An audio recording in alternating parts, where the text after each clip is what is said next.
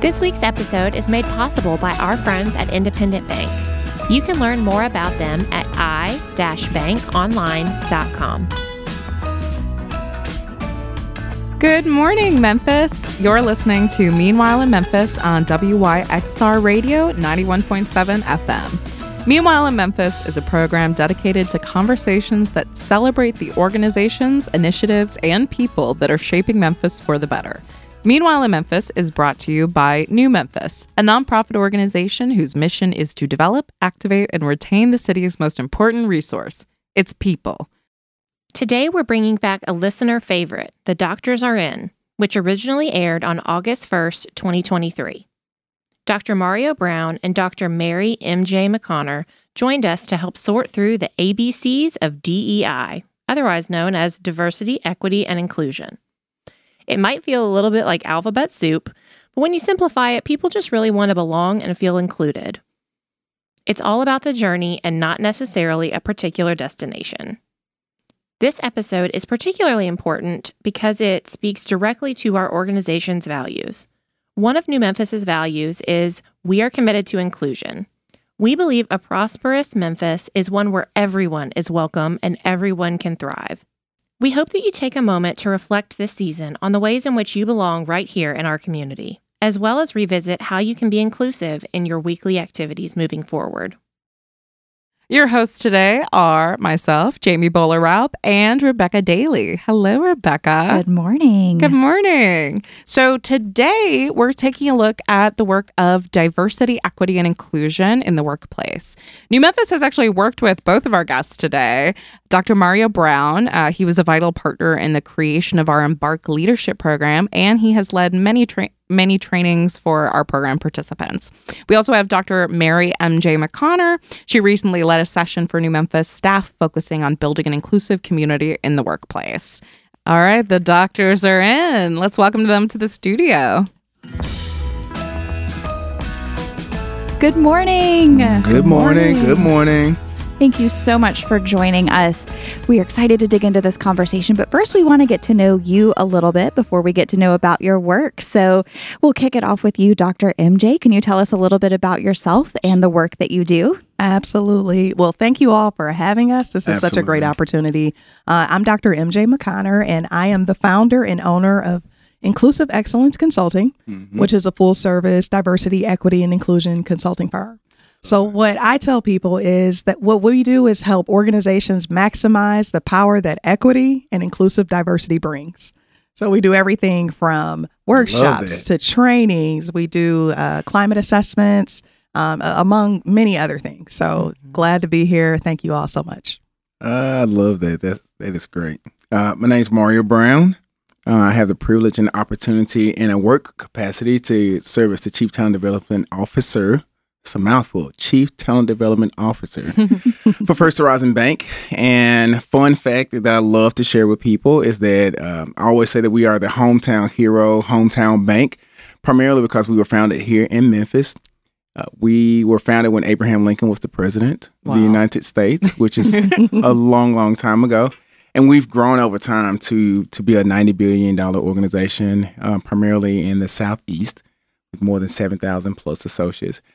And so for the bank, what I really enjoy is really helping to maximize the potential of our associates through development and experiences that challenge them, that help to, in a sense, curate their own skills and awareness, right, about life. And in turn, what we know is that they end up sharing that back to our clients, people who bank with us, right, no matter where they are, but also to the communities in which they live as well. So that's a little bit about me. Nice. Thank you for sharing. Well, today we are digging into the ABCs of DEI. Okay. And I think to just get a little bit of level set before we dive into the conversation, if we could go over a few of the terms that we'll be using, and you're hearing us use the acronym DEI, but Dr. MJ, is that the only set of letters that we'll be using today? It is not. It is not. There are so many acronyms. So many. And, a lot of times organizations, they'll ask me, which acronym should we use? And I'm like, well, and in which order? In which order? Yeah. Exactly. That comes up so much. So it really depends on what you want the focus to be. So, you might hear DEI, which is common. Now, a lot of organizations have added B to the end of that, which stands for belonging. So you have diversity, equity, inclusion, belonging.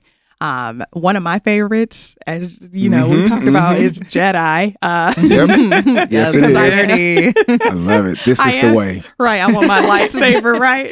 Because I am a Star Wars fan, but that stands for justice, equity, diversity, and inclusion. And so some organizations are, focused on different social justice efforts. So they choose to use JEDI. You can hear DEIA. So that can be diversity, equity, inclusion, access, or diversity, equity, inclusion, and anti-racism. So it's just so many different acronyms that are out there. IND is a common one, inclusion and diversity. But what I always tell folks is don't focus as much on the acronym as much as, the actual work. And correct. So, even if you call it belonging, well-being, there's so many different ways you can frame it. But it's the action part of it that really matters most. Agreed. Yeah. It makes a lot of sense. And the work that you're doing is not new work. This has been around for a long time in the workforce specifically, but it seems like there's a more intentional focus on it right now, a little bit of a spotlight. Is there a reasoning why we're seeing more conversations happen around this work? Yeah, I'm glad you brought that up because it has been around for a while, right? Since when you think about the Civil Rights Act of 1964. And so, it's been around for several decades now. And I think a lot of folks didn't really start learning about equity and inclusion work quite as much until certain incidents happened in our society.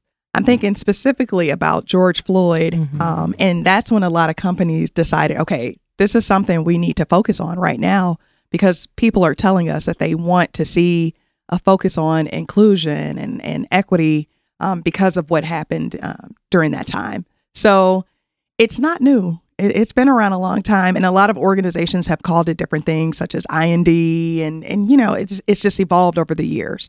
But it has been around for a long time. Yeah, I was share even with First Horizon. We were formerly known as First Tennessee, and I always like to share people this work around inclusion has been with our organization for some time. In fact, in the early 90s, when we had full-time trainers, that was all they did. 90% of the year, they would travel and do what was called inclusion training. And some of those individuals still work with us today and still help to advance our DEI priorities. But, another thing I'll add around that, too, is I think there were many factors that pushed organizations to reckon with the power of these concepts. And as Dr. MJ talked about earlier, yes, we did have, over the last few years, at least to me, we had a racial pandemic is what I would call it, because we actually had several events, right, that kind of built on top of each other, added on to, and it was different for me because this was the first time that I think that these events were on a world stage. Like, how many times do you see people in other countries protesting, but for something that happened here in the United States? Right. So to me, it was just a different feel. And I think that called for organizations to pay more attention to the impact of these things in the world. Now, the other part is that we had a health pandemic. So this is an interesting phenomenon because we had a racial and a health pandemic going on at the same time, which is, I'm sure when people read about us in years to come, they're going to just sit back and be like, wow, right. What in the world? What was happening then? Like, how did these people survive? I'm sure they will in the history books look at us and say that. But the health pandemic, to me, you all, in terms of bringing on talent, also caused some issues. Just because we have ATS, which are our applicant tracking systems, we have these ways of trying to recruit people. And then, for us, the challenge was no longer were we necessarily bringing people in to recruit them. We were relying on lots of technology to inform us on who might be the best candidate. But what we also found out, too, was because we were not able to connect in the same way that we have been in the past, there was some bias that was built into those systems, which did not necessarily allow for us to maybe get advanced underrepresented talent to the organization, right? And I'm sure many other organizations saw this too when we kind of look at the research. So I think all of those things compounding, we know the effects of when you have more diverse teams, how that affects results. And to be honest, for a bank, it's a business case. we see the issue. We can't pretend that we don't know it now, right? We see it in relation to an experience, but also the impact. And so if we want greater impact, then, we have some good direction here on what we need to do. And these practices are one of those promising practices. I think they help us get closer to our goals. Yeah. Yeah. Can you talk more about the impact of this work? More, you started that. What are some of the benefits of doing DEI work, or whatever acronym you choose? Yeah. And is there an ultimate goal? Like, is there an end goal for this work? People it just creates a new one. Is it, right. Like, what is, for people who are like, well, how do I know I'm done? Am I ever done? Like, what is, talk about that a bit. I'll go ahead and chime in on that one, because whenever I do presentations, I tell people, now this is a journey, not a destination. For sure. And I had a chance to do a training with Carnival Cruise Line with their cruise directors, and they were so much fun. I was like, this is I bet lit. they were. They were fun. Yes. Were you on a cruise? Like, were you on a cruise ship doing it? That would have been cool. It would have been so cool. But because of them, I'm like, I am going on a cruise. I've never been on one. Oh, yeah, you should. Look, I'm ready to turn up. But one of the things I said to them in the very beginning, I said, I want you to think of this as a ship that never docks. And everybody in the room was like, oh my goodness, what? And when I broke it down, I said, because it's constantly evolving. Your understanding has to constantly evolve too. There are some things I used to say during presentations, and I look back on it like, oh yeah, I'm glad I don't use that term anymore. Like, I used to say blind spot or tone deaf. And it was actually a younger student who came up to me and said, hey, that comes off kind of ableist when you use those terms. And I had never thought about it before. And so that's why, the thing with diversity, equity, inclusion, belonging, access, justice, all of it, right? It's constantly evolving, and we have to constantly be aware and conscious of what we're doing and what we're saying and how it impacts others. So absolutely, like it never stops. And I think, and just real quick, I think one of the things that discourages some organizations is like, as a DEI practitioner, I live at the intersection of folks wanting change right away and then knowing that it takes time, right? And so I think some organizations have been like, well, this doesn't work, because they went into it with the expectation that, you're going to have immediate results, but it doesn't work like that, right? Like it's just like anything else within an enterprise, whether it's accounting, whether it's communications or whatever department it may be, it's constantly working. That's right. So you can't expect, an end game with those departments. And the same thing with DEI work. It's going to always be something that you have to constantly be conscious of and integrate in all of your systems. Yeah, I would think about DEI as it's a business. Like there's no business today that says, hey, you all, we met our goal, so let's shut down shop and we're good to go. Exactly. Nobody does that. No. Nobody does that. And that's the way I think about it. The thing that I like to share with people is, as you go through these experiences and on this journey, what it does for us as individuals is it creates greater awareness. And you all know, once you have greater awareness, you start connecting even more things together. So what does that mean? One goal actually evolves itself into a bigger goal or a different goal, a more strategic goal, a more expansive goal, a more robust goal, right? So I think in that point to what Dr. MJ said, this is more of an infinite game strategy than a finite game strategy, right? I like that. Yeah. Yes. Yeah. So what are some of the benefits of the work, and like what would you say to, so like, how do you develop the resilience or the, to keep going in this type of work? And I think, I'm curious to jump onto that question, tack onto it is, when we talk about the business case for this work, is there a direct impact on the bottom line for folks who are more numbers focused? Oh yeah, which is good. Yeah, and that's I work at a bank. My people speak numbers. Right. Either it is or it is not. Right.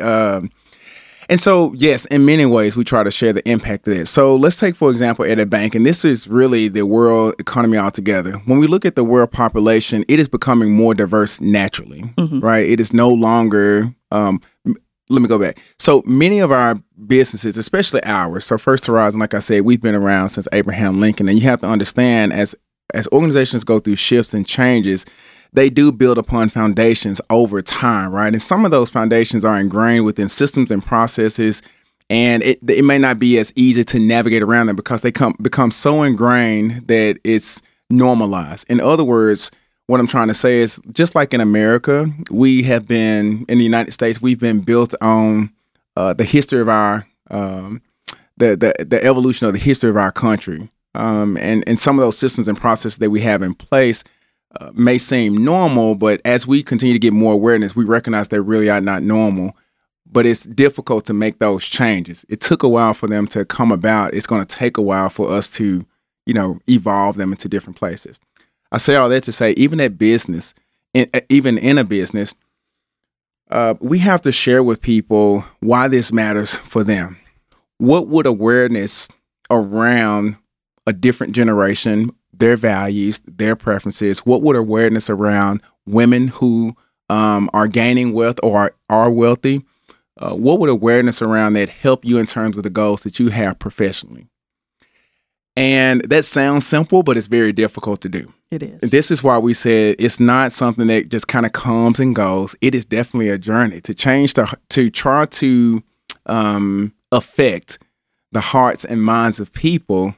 It's not a snap your finger, it's done. Mm-hmm. No. It takes a relationship.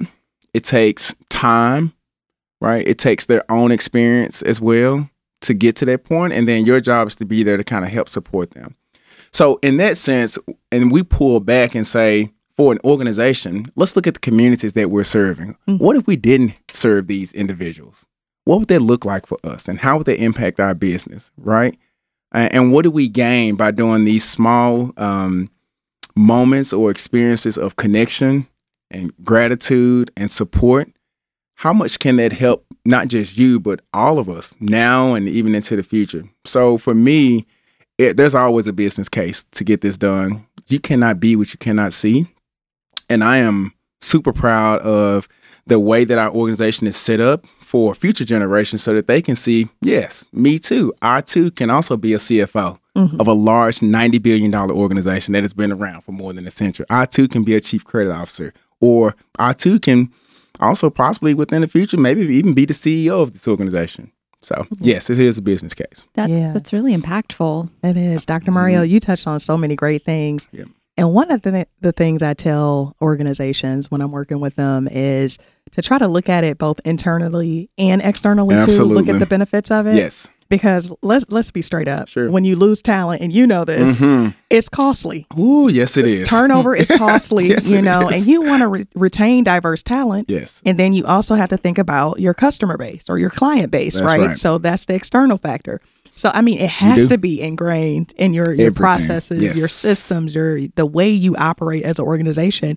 If you want to continue That's exactly right. to thrive, especially in the 21st century, I love like things that we did maybe 50 years ago, I mean, you have to look at that and say, okay, is this still working? Is this working? Yeah. Has our buyers, have they evolved? Have they changed? Yes. What are they passionate about? Absolutely. And I was on a flight last night with a gentleman, and we were talking about Generation Z. So yes. y'all know I love Gen Zers. Yes. And we were talking about, he's a baby boomer. He said, my daughter, she won't even work at a company that does not focus on social responsibility. That's right.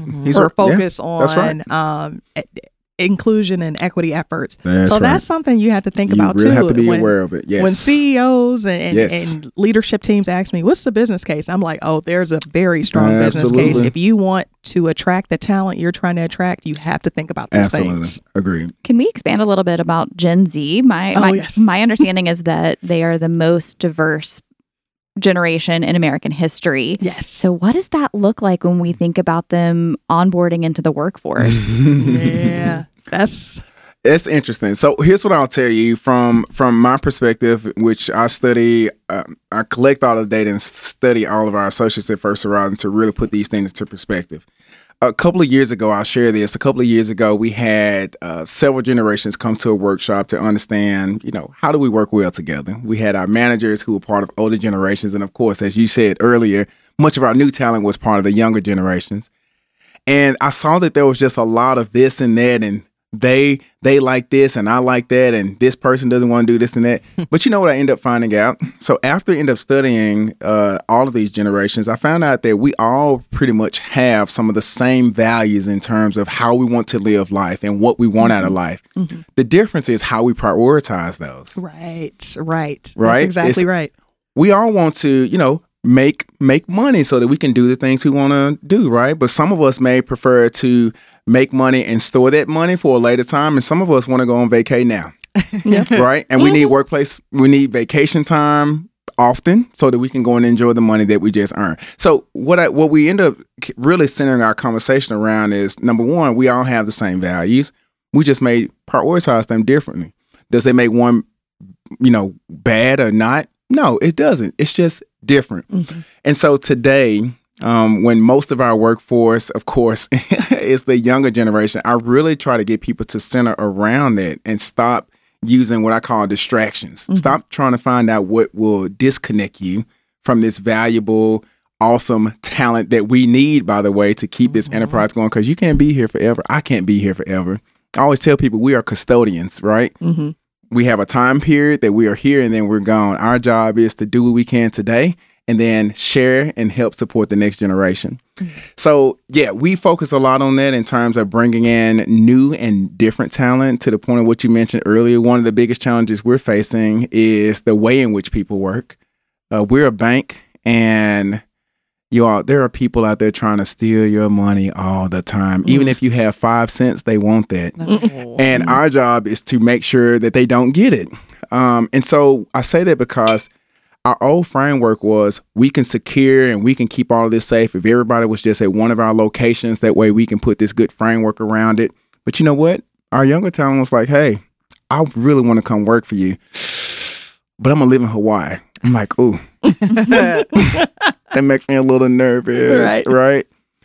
But I think that is how the world is changing. We won't be able to always, force, in a sense, I guess, talent that we need to come and sit in one of our office locations in Memphis, Tennessee. Right. That's a preference. Then that's very different than the past, right? That's very different than the past. So I think we try to think about those types of things in terms of bringing in the next generation that's going to carry us forward. That's good. Yeah. That brings up an interesting thought about bringing people to Memphis. What is the impact of this work locally, not just within your organizations, but does that ripple out into the community? Absolutely. So, Memphis was just named the most diverse city in the nation, right? Come on, Memphis. I don't know, but I believe very it. nice. I got to find the article, but I'll send it to you all. But it was named one of the most diverse cities in the nation, and I think not only does that work to our benefit, because we want to be proud of that. But when you think about the folks who will come here because of that, right? People are attracted to that. And we just talked about younger generations and not just younger generations, but folks of all backgrounds, all ages, and, all parts of the country are like, oh, okay, what are they doing down there in Memphis at? Obviously this is something that they're focused on. This is something that they're proud of. So I do think it's going to attract a lot of folks to the city and then attract a lot of businesses as well. So, of course, I think about businesses a lot because I'm an entrepreneur. Right. And I know as a business owner, I'm always like, okay, I want to be in a location where I feel supported. I want to be in a location where I feel like I can connect with other professionals, other entrepreneurs and business owners. And that's how a lot of business owners think, right? So, with that comes a thriving economy, right? When you attract talent, when you attract businesses, then you have folks who are, contributing to a thriving economy. So it just really helps boost Memphis, and not just economically, but just socially, and just we're on the map. Like, look, we're here to stay. What's up? Come to Memphis. Love it. Another thing about a diverse community is, and I'm sorry, I got feedback the other day. It was like, Mario, you got to get out of professor mode, but I can't help it. I love having stats and research. So there was this article that the listeners today really should go and check it out if you're so interested in it. It's called The Punishing Reach of Racism. So let me get to the point of why diversity matters, right? They did this 30-year longitudinal study on people who were, I'm Gen X, born in the same year as me. And they followed them. And what was so fascinating about this is they follow people from various backgrounds, various social and economic statuses, whether you were in the top 1%, you were considered to be middle class, or you were considered to be in the lower social economic classes in different cities and backgrounds. Just a lot of different factors. It was actually done in partnership with Harvard, but the New York Times published a great article about the research, and they've extended that today. Through all of the research, you all, let me tell you what was so fascinating to me. They basically said that for certain people, it doesn't matter where you start in life. Like, you can start in some of the highest brackets and you can fall to some of the lower brackets as you get older. But there are some who can start in the lower brackets and move up. But between all of those factors, the people who, and I like the word you used earlier, the people who were able to thrive over those 30 years the most and obtain those goals in life and do the things that they wanted to do and be able to navigate scenes and careers and opportunities. Here's what they found out. They went back to find out where this population of people came from, and they saw that many of them came from a zip code, a certain zip code. I won't say what the zip code is, but they said they came from a certain zip code, but it was the characteristics of the zip code that made the difference. In this zip code, there were people who were from a range of socioeconomic statuses, from the rich of the rich to maybe the poorest of the poor. But what they found out was all of these people interacted together. It was a non-factor for them that you have lots of money and I don't. They went to some of the same schools. They were engaging with each other's families in their houses.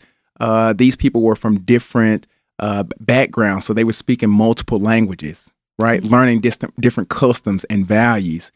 And those individuals were the ones that tended to thrive the most out of the entire research group. Isn't that wonderful? I love that. I love that. Shows you over 30 years the power of diversity on people. Yes. It's amazing. But again, it was called The Punishing Reach of Racism. And I know the title is not just like, oh, I want to read that right now. But within it, you all read the New York Times article, right? It does a great synopsis because it was like a 200-300 page report. But it's a wonderful read about the power of diversity. Yeah. And can I just point out, that study was done over time, right? Yeah. So it wasn't something that was instant, like, correct. Okay, we see the benefits of this writer. 30-year study. Followed them for 30 years, yeah. And so, like, when we go back and we talk about DE&I and diversity, equity, inclusion, access, and like wanting to see change, it takes time. And so, good point. Yeah, I just wanted to bring it back to that. That was a 30-year study that was done. But we saw that it was effective. Correct. So that's what we really want to convey to organizations. Like, it's not going to be instant. Correct. But just know that this is an investment and this is something you want to put resources behind because it does make a difference. It does make an impact. So that was good. I need to read that book now. It's lovely. Yes. And I'm excited to read that and to think about how the results of that study could scale. Right. Yeah. And that's why they extended the work. I think they actually have a website now where they offer resources to people as an extension of their work, and they still do multiple things. It's very cool, you all. Okay. Very cool. So we talked a little bit about like Memphis and what makes Memphis unique and doing this work in Memphis unique. And so can we zoom out a little bit, talk about the state, being placed in Tennessee and in the South, being placed in the United States, where certain decisions have been recently made at the Supreme Court level, at the Tennessee state level that impact DEI, JEDI, whatever acronym you choose. What are these, can you talk a little bit about the decisions that were made, how this might impact, this also ties into what we were talking about Gen Z, this impacts the talent pipeline, and what do you, I know that you're not like fortune tellers or anything, but how do you see this impacting this work and recruiting and all that? Yeah, I'll go ahead and start. So I think that we are going to see some long-term impacts from some of the recent decisions that were made. And I'll talk specifically about like some that were made at the federal level. So with SCOTUS. So they recently made the decision that colleges and universities can no longer use affirmative action specifically race conscious affirmative action processes, right? So that, and mind you, this has been around for a long time. And so a lot of colleges and universities are like, well, how do we continue to attract students, different students of different races and ethnicities to our institutions? And for a lot of employers, they've been thinking like, well, when we think about the college to workforce pipeline, or, students graduating and going on and getting great jobs or whatever, how do we attract diverse talent then if we don't have the students going to these institutions to get their degrees? So what it has forced a lot of organizations to do, both employers and colleges and universities, is to rethink like, okay, well, how do we continue to attract these students and attract these employees? And so now they're having to look at their processes. So even if they don't use affirmative action, they're looking at other metrics and methods. And I think, I know there's a lot of different feelings about what's going on in terms of some of the decisions that were made by SCOTUS, and some of the things we're seeing at the state level too, different states like Florida and Texas and Tennessee. I know. And, us being, in the South, there's some different decisions that are made that we may not see in other parts of the country. Yeah. But for a lot of us, it has forced us to really say, okay, we said that we have a commitment to this, right? To equity, to access. So what can we do to ensure that these things are still in place? And what can we do to still make sure that we are advocating for folks to have equal access to opportunities, or equitable access to opportunities, I should say. So could I get you to break down the difference between equity and equality? Yeah, you see, I corrected myself. That's good. So equality focuses on sameness. So everything is the same. Everybody has the exact same resources, the exact same access to something. Whereas equity focuses on the individual and making sure they have what they need in order to be to have the same opportunity to succeed. So equity is more bespoke, as people say now. It's more curated to the individual. It is. That's a great way to look at it. And I always use a personal example because I am dyslexic. And so I like to use the example of, if I didn't have accommodations, let's say, when I was in school and I needed a little extra time to take a test, then I might not have done as well as I could have. Mm-hmm. Like for me, it was just that little adjustment of, okay, she needs a little bit more time on her test. And the same for other folks, like looking at each person individually and saying, okay, what do they need in order to thrive and have access to opportunities like others? So that's the difference. Yeah. Thank you. And I think in terms of, you're right. As a social scientist, I'll be honest, I'm still trying to process the implications, as you say earlier. I'm not a fortune teller, but I'm certainly trying to think about it just on an individual basis, and then how that might impact the work that I had the opportunity to do for First Horizon. And I don't know yet what, I am fearful of some things. I'm also hopeful for some other things. Like one of the things I'm hopeful for is that we have turned our attention to really focusing on what I call a competent skill set, right? So looking at an architectural framework and say, okay, if you're going to work in enterprise technology, what are the competency skills you need to do well or perform well in this job? And the way that I look at college degrees is that, and we've even started pushing this for a lot of our positions, that I'm not sure if a college degree is always required, because the way that I look at it is a college degree kind of says that, from this accredited institution that you have performed some skills or tasks and demonstrated some competence in it.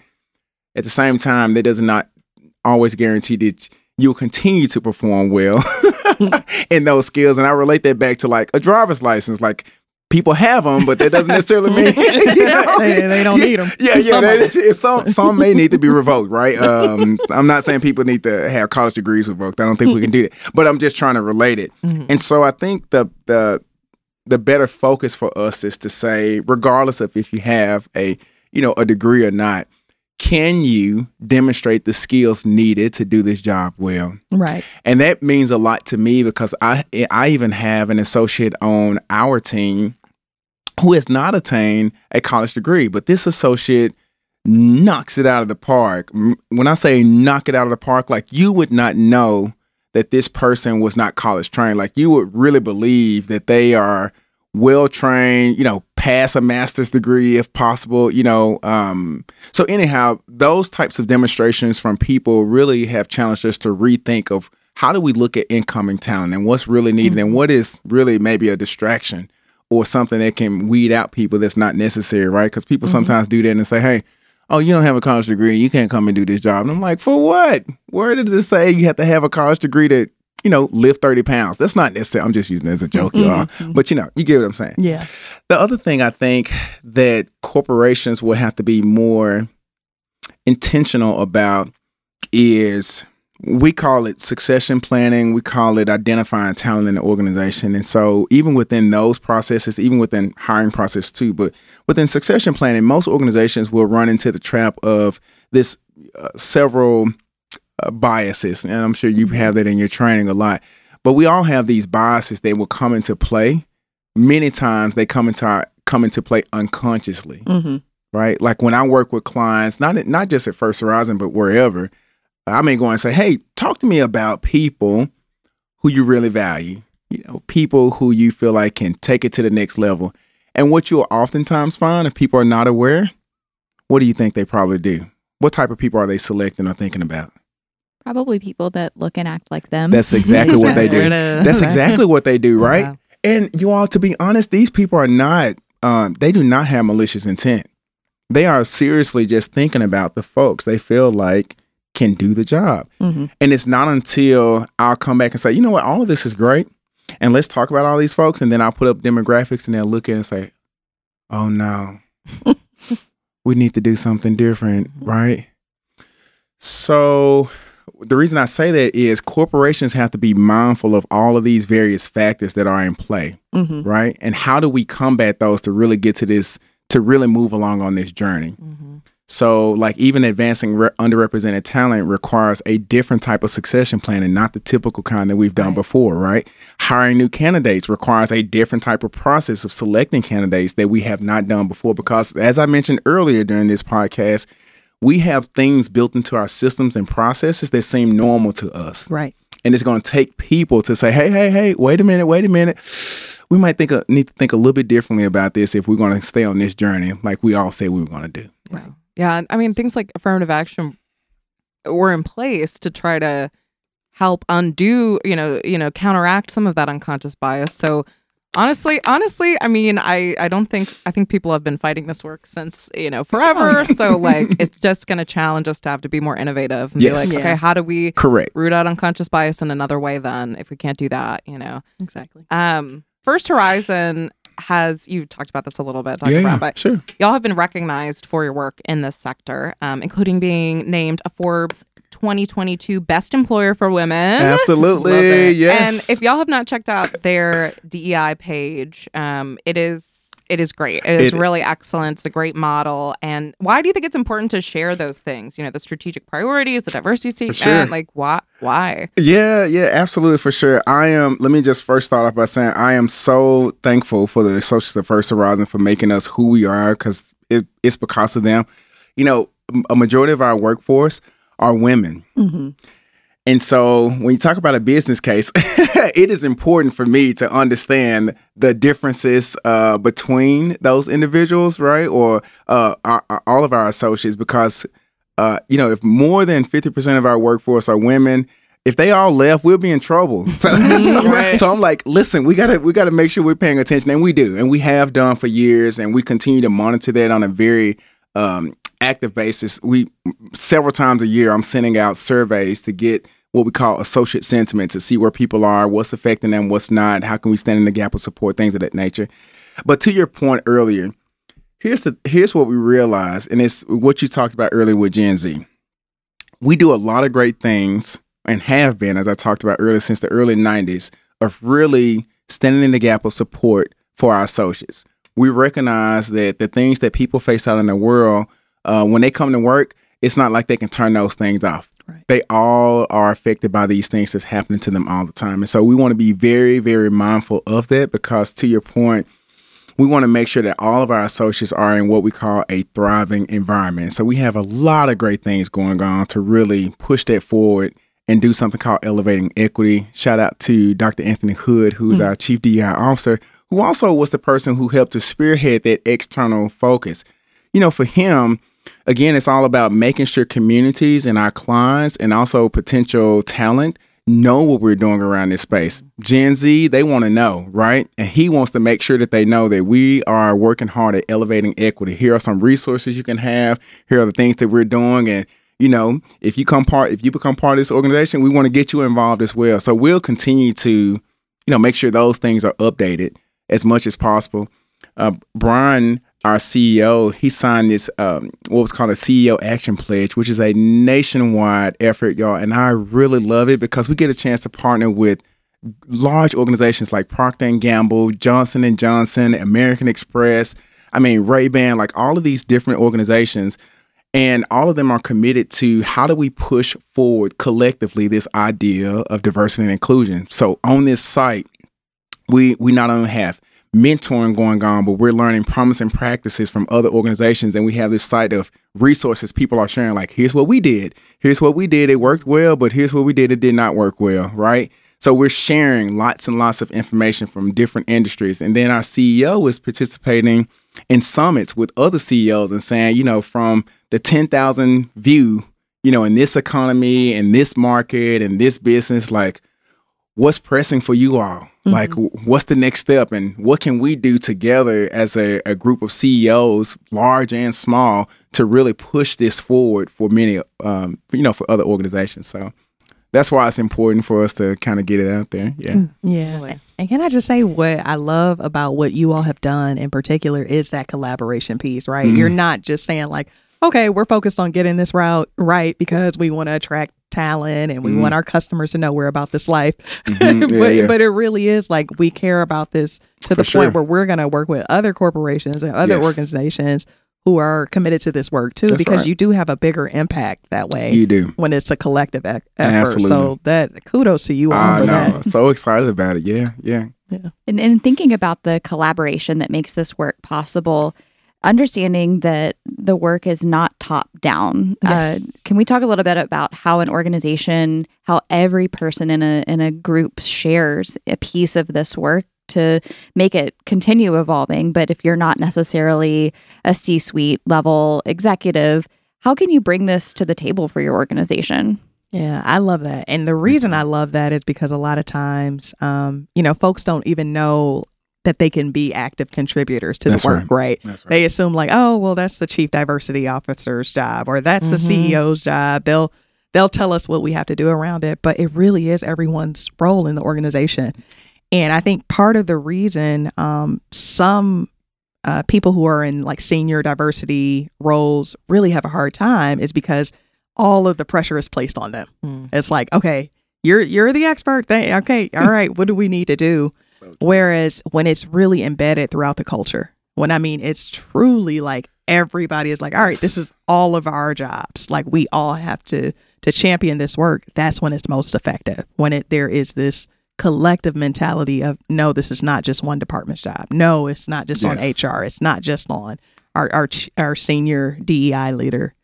And you have a bigger impact that way. And I love, like sometimes, I want to say this too, I've seen a lot of momentum happen in some organizations when it's been like folks leading up, right? Yeah. Oh yeah, absolutely. It's empowering. Absolutely, it is. And you look at a lot of movements in history, it's been young people leading those movements. It has. I don't know, a lot of people sometimes don't realize Dr. King never made it to 40. It was him and a group of young activists, and you had activists of all ages and stuff like that, a part of that movement. But if you look at a lot of movements in history, it has been the young folks like, hey, wait a minute, what's up with this? What can we do to create the change that we need so that we can all thrive? Going back to the thrive point. So that's why I say, like, I think it's important for everyone in the organization to have that space where they can contribute, where they can say like, hey, this is what we would like to see. This is what would make us feel a sense of belonging. And so when you do that, then it makes it where everybody feels like they are part of that culture and they have a voice. Agreed. Yeah, I feel like people don't realize how much power they have. Yeah, even as an entry-level person, you can be like, why aren't our pronouns in our signatures? Can we do that? Right. Just yes, to we be can. good, Yes, we can. Absolutely. I think at larger corporations, it's easy for a person to come in and feel like this sense of being powerless. Yes. And so even at First Horizon, and I know many other organizations probably have this, we have resource group, associate resource groups is what we call them.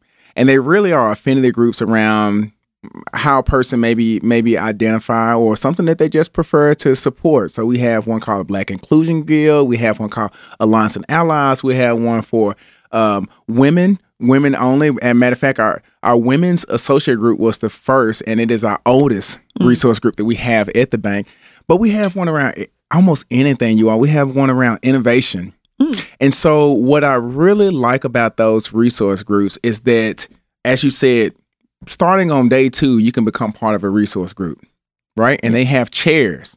And what happens is those individuals come in there and say, hey, what about this? Or I didn't like this, or I really like this, or can we do something like this? And it's the power, it's the power of the people coming together is what it really is. And those resource groups come back and say, hey, look, from this resource groups, and we talk to our Latinx groups and everything, and they agree, this is something we want for the bank. And guess what we do? Yes, if there's something that is in line, we are going to make sure. Now, it can't be like something that's going to put us in trouble. But if we can't do anything unethical. But if it's something that's going to support our associates, and these resource groups have come and shared that with us, how cool was that an individual can become part of a group, share an idea, and collectively they've used that people power, right, to voice something that they want for the organization. And we respond to that. That's why we have them today. We have so many of them throughout the footprint. But I think that's a way, too, when you talk about people coming in and trying to, find their footing and a sense of, I do have a voice. Resource groups or communities are a good way to do that. And larger organizations, I'll say. Absolutely. And speaking of communities, like, what about outside of your work? Like, say, I'm a Memphian and I don't know anything about anti-racism and I don't know anything about DEI. What do you suggest I do? What's something small that I could do, today or tomorrow to learn, because it can seem overwhelming. It can feel overwhelming at times. And one of the things I love about Memphis in particular, because Memphis has over like 3,000 nonprofit organizations. There's so many. It can be like, woo, this is a lot. But there's so many different ways to get involved. And you don't have to necessarily pay a ton of money. Like, there's free resources out there. There's always different programs that are being offered. One of the things that I enjoy doing, I look at the Choose 901, to see like, okay, what's out there? What events are happening? And they had all types of events going on during Asian, American, and Pacific Islander Month, for example. Yeah. I use that as an example during the month of May. And I actually know the person who's sharing that, Dr. Sanai Laybourne. We love her. Yes. She's the bomb. She's the bomb. Yes, we do. I mean, just something like that where I was like, oh, I didn't even know this was going on. Yeah. So just, getting connected and being informed and seeing what's out there. It could be just something as simple as subscribing to a newsletter. Correct. And then you're like, oh, okay, let me go learn about this because I don't know a whole lot about this culture, or I want to gain this experience. So there's so much out there. There's so many different ways to get connected. And then shout out to New Memphis. I subscribe to the newsletter and see like, oh, here's some updates. And I add stuff to my calendar. I try my best to go. Sometimes I can't. But just knowing that it's out there. Yeah. So it does take a little work sometimes to say like, okay, let me be intentional. Let me subscribe to some newsletters. Let me follow some different platforms on social media. But the information is out there. And there's so many ways to get connected in the community. Yeah, I think there are a lot of perceived barriers to entry for participating in this work. But I think you mentioned the first step is knowledge. Yes. There's so much power in understanding your community before you attempt to effect change within it and getting to know your neighbors. Right. And so I love that you called out just going to events and getting to see the community in action and in a place that's as diverse as Memphis. That's really special to know how many opportunities there are to do that. And Dr. Brown, you've mentioned before approaching situations like that as a curious learner. Right. Can you talk? You remembered that. That's right. Oh, there you go. Good job. Good job. Can you talk a little bit about the way that you approach, stepping into an unfamiliar environment? Yeah. So thank you, Dr. MJ, for saying that, because it's the exposure, you all. Like, I personally, for me, my journey is I like to go and try or be part of networks or communities that are out of my comfort zone, just so I can see, what's on the other side. I like to sit back as, when I get into my full researcher mode, like I may go into a room and I normally will talk, y'all. Like I can talk to a lamp all day and have a great conversation. But when I'm trying to understand, I'll go into the room and I'll sit back more and say, okay, so let me just take a look at the body language. Let me just take a read of the room. Let me just take a look at maybe how people are dressed. And then what are their conversations focused around? And how do those conversations either match or fit into currently my way of life and what I think about, or how is it different? Mm-hmm. Mm-hmm. And that sounds simple, but it takes a lot. But when I do that, I then understand, the things that maybe a disconnect. If I really want to connect with those individuals, like what is it that I need to do to bridge the two between where I perceive them being and where I feel like I am, right? Or how do I help myself connect more with them? So, if I feel like there's a big disconnect, I go into it with the mindset of, okay, help me understand more about what you're passionate about. And then what do you like to do for the community or the city, right? Just really asking those questions to really kind of deep dive with that individual around their own personal interests, values, beliefs on life, things of that kind of nature. And normally human behavior will say or predict that normally when you engage in a conversation with a person like that, typically they'll start asking you questions too. Mm-hmm. See how that works? So now you have gained some information and knowledge about that person. And now you get a chance to share with them a little bit about your world as well. Not to say that they'll make a big change, but at least you've had that opportunity to share.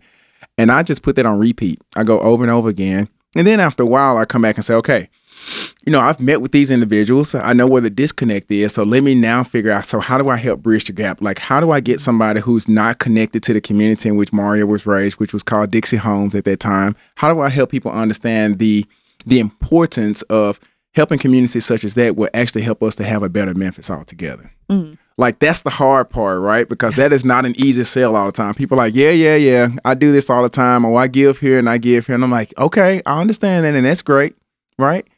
But what difference would what could the difference be if you maybe carved out a little of that and just gave a portion over here? And if I can get 10 people to do that, that's much better than, before, right? So that's kind of how I approach it myself. I learned a lot in that process. It's a lot in that process, but it does take time. But back to your point earlier, being curious is one of the most valuable things that any person can have as a talent in their life. And the thing is, we all have that skill, just some of us tend to do it more often than others. Curiosity is also scary. Mm-hmm. Because here's the other thing that I didn't necessarily share. Sometimes you will find out that you're wrong. That is so true. Right? That's so true. You're like, ooh, man, I need to rethink my life a little bit. Right? Yeah. And I think the fear of the unknown or being out of the comfort zone maybe will scare people sometimes, so they don't really want to be too curious too often. So I give one example, then I'll stop. If you go to networking events, but every time you go to networking events, it's a bunch of people that look like you, sound like you, and doing the same thing as you, you're not being curious. You're networking, but are you really networking with a curious mindset? Are you expanding your network? Are you expanding your network? Right. I don't know. I just don't know. So that's just me personally. So That's a great good. challenge. That's Yeah. good. I Yeah. like it. Anyone listening, if you Speaking of challenges, I would, as we wrap up our conversation today, I'd love for each of you to share a challenge for our listeners to that they could implement in their daily life, in their work life. It could be a thought, it could be a specific action, but what would you leave them with to challenge them with to expand their understanding and their horizons? There you go. Ooh, I like that. I like I see that. what you did there. Yes. Come on, first Find your horizon. new horizon. That's right. Yeah, I the thing for me that I tell people all the time is it is okay to be comfortable with being uncomfortable and sitting in discomfort when you need to, because usually with discomfort, that means you're growing, right? And if you think about any, like for example, you think about a small baby and they're teething, you know, and they're just like, oh, this is so uncomfortable, but they're growing teeth, right? They're, you know, they're becoming like to the point where they can start chewing solid foods and stuff like that. And so when you look at it from that perspective of, all right, I'm about to go to this meeting, I'm about to go to this workshop or training, and I know this is probably going to push me a little bit to the point where I'm a little uncomfortable. But how can I sit with that discomfort and allow myself to learn and grow in the process? And trust me, as an entrepreneur, you know, as somebody who does DEI work, I'm always uncomfortable all the time. But I've learned to embrace it as a part of the journey and as a part of the process, right? Going back to that journey discussion. That's right. So in order to really grow and to really understand and build that awareness muscle, right? And going back to the awareness, you have to be uncomfortable sometimes, and you have to learn to embrace that, because usually once you get past that, it's like, wow, I have learned so much. I have learned so much about myself. I've learned so much about others because I allowed myself to be pushed out of my comfort zone. It sounds like you share gratitude for those moments too. Like you mentioned do. the moment of when someone shared that they didn't like you using tone deaf or whatever. Right. And you were like, thank you. You had gratitude for that discomfort and the learning moment. And that is such a, I think that's a great response. It's hard too. And I'll tell you now, initially I felt like, oh, I'm being challenged here. You know, like it's, you know, when someone challenges you, it's natural to be like, oh, it is. You know, you go, you might put a wall up, but I had to check myself, right? I knew immediately, like, oh, you're going into defense mode. Instead of putting on that defensive posture, listen to what she's telling you. She's telling you, like, hey, this can come off ableist when you use these terms. Be conscious of it, so that way you're more inclusive in your presentations. And when I let that guard down and I said, okay, because you mentioned that too, like sometimes you find out you're wrong, right? Like, you're like, oh, you know, here I am thinking like, yes, I'm all of that, but you're not, But that was so humbling. It was so humbling, and that cultural humility too, like going into situations where it's like, okay, let me humble myself. That's right. And let me allow myself to be uncomfortable and listen to what others are telling me. And because of that, I've grown. I don't use the terms anymore during my presentations. And it's just, you know, you just constantly grow and evolve because of those kind of moments. So, yes. I agree. I would say, to what you shared earlier, there are 2 words and then 3 principles I would just say people need to challenge themselves around all the time. It is about having constant awareness, and that comes from having a curious mindset, and it's choice. So if there are 2 words, it's the awareness and the choices that you make, right? And the reason I say this is because the older I get, the less bad vibes I want in my life. So I really try to make sure that I'm aligned around 3 things. What helps to set me at ease, whether I'm in uncomfortable or comfortable situations, is really knowing my purpose in life. So that's one. Even with students that I have had over the past, you ask them about, you know, why are you here?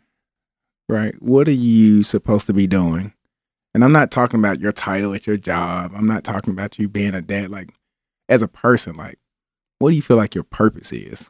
When you meet people, when you do things, what is that? Can you say that in a statement? Can you define it?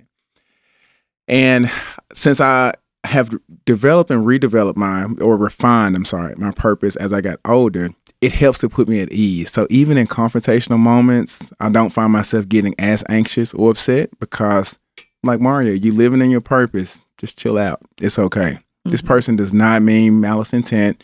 They're just telling you you're wrong. And guess what? You've been wrong before, right? Guess what? This is going to help you going forward. It's cool, dude. Keep going. So purpose is one. The other one is around this idea of growth. I know that even until the day that I leave this earth, I'm going to learn something new. Yes. Right? So whenever I get to a point where I feel like I have stopped growing, or I have achieved everything, or I know it all, that's the day I've stopped living. So I have to remind myself too that every moment is a learning opportunity. You're not losing, you're learning. It's kind of what I say to myself, and it works. It might not work for you, but it works for me. I like that. Right? I like that. The other thing that I find myself doing, and when people are in this work, is this idea of, I guess I would call it energy, or maybe it's really around vitality. So if you really live in your purpose and you really are taking opportunities to grow, it can be exhausting, you all, because once you grow and learn and you're living in your purpose, you might find yourself always being on, always giving to other people, always being super energized. And there's nothing wrong with that. But it's like anything in life, you got to make sure you have time to unwind and reflect and have personal time too, so that you can be the best version of yourself to those individuals that you really care about, or so that you can really live in your purpose. That is a challenge to do those things effectively. Purpose and growth and this idea of energy, maintaining a good balance between those is difficult, but I think it's necessary. And I think it can apply to any type of work. It can apply to the topic of today. It can apply if you're in technology, or if you're in music, or you're just a community activist. I think it applies to whatever you fits your fancy for your life. Right. Love that. That was good. That's real good. Well, Dr. MJ, Dr. Brown, thank you so much for spending time with us today, but especially for the work that you're doing to help build better individuals so that we can build a better community. Yes. Absolutely. And thank you again for the opportunity. Yes. Thank you for inviting us. Independent Bank is celebrating 25 years of sharing your stories, building your dreams, and serving you heroically. Find out how iBank can help you achieve your financial dreams at i-bankonline.com. Member FDIC.